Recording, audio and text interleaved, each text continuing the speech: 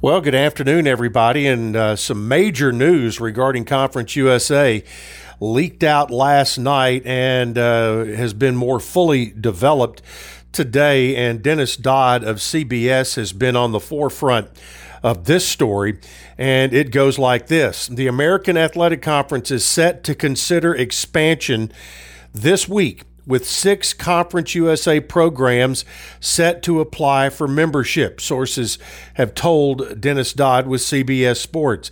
If all 6 teams are added to the American, it would expand to become a 14-team league once realignment shakes out. Now, here are the potential schools looking to join the American from Conference USA. They include FAU, Charlotte, North Texas, UTSA, Rice, and UAB, and it is expected that all 6 programs will be approved as new AAC members. Yahoo Sports' Pete Thamel, who first reported the movement, says that is the case.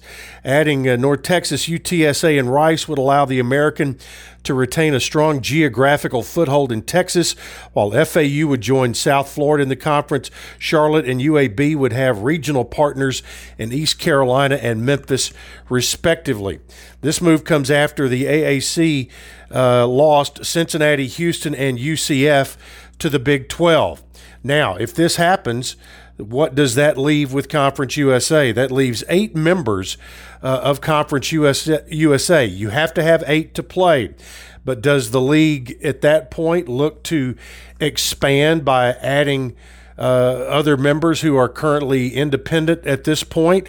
Or do they make a play or a plea, choose your word there, to the Sun Belt to try to merge with the Sun Belt and have kind of a group of 4 then super conference? A lot to be happening in this case of what's going on with Conference USA. Of course, in our area of Middle Tennessee and Western Kentucky, not listed as schools who are part of this move. So we'll be waiting to see if the university and or Conference USA makes any sort of statement on what is apparently going down this week with the American Athletic Conference. All right, let's take a look at some other things right now, including women's tennis. The Raiders will be hosting the ITA Ohio Valley Regional Championships. That will be at the Adams Tennis Center, and it begins tomorrow. October 20th, finishes Monday, October 25th. All of Middle Tennessee's women's tennis student athletes will represent the blue and white this week in singles and doubles play. You can find out more about it on GoBlueRaiders.com. So on the women's side of things, in golf, the Middle Tennessee women's team wrapped up the first day of the Missouri State Ozark National Invitational in 4th place at +3 291. Caroline Caudill led the way for the Raiders, birdieing her final hole of the day to finish in 5th place individually at 71. Second round underway today. There should be finishing up. We'll have a recap of that for you tomorrow.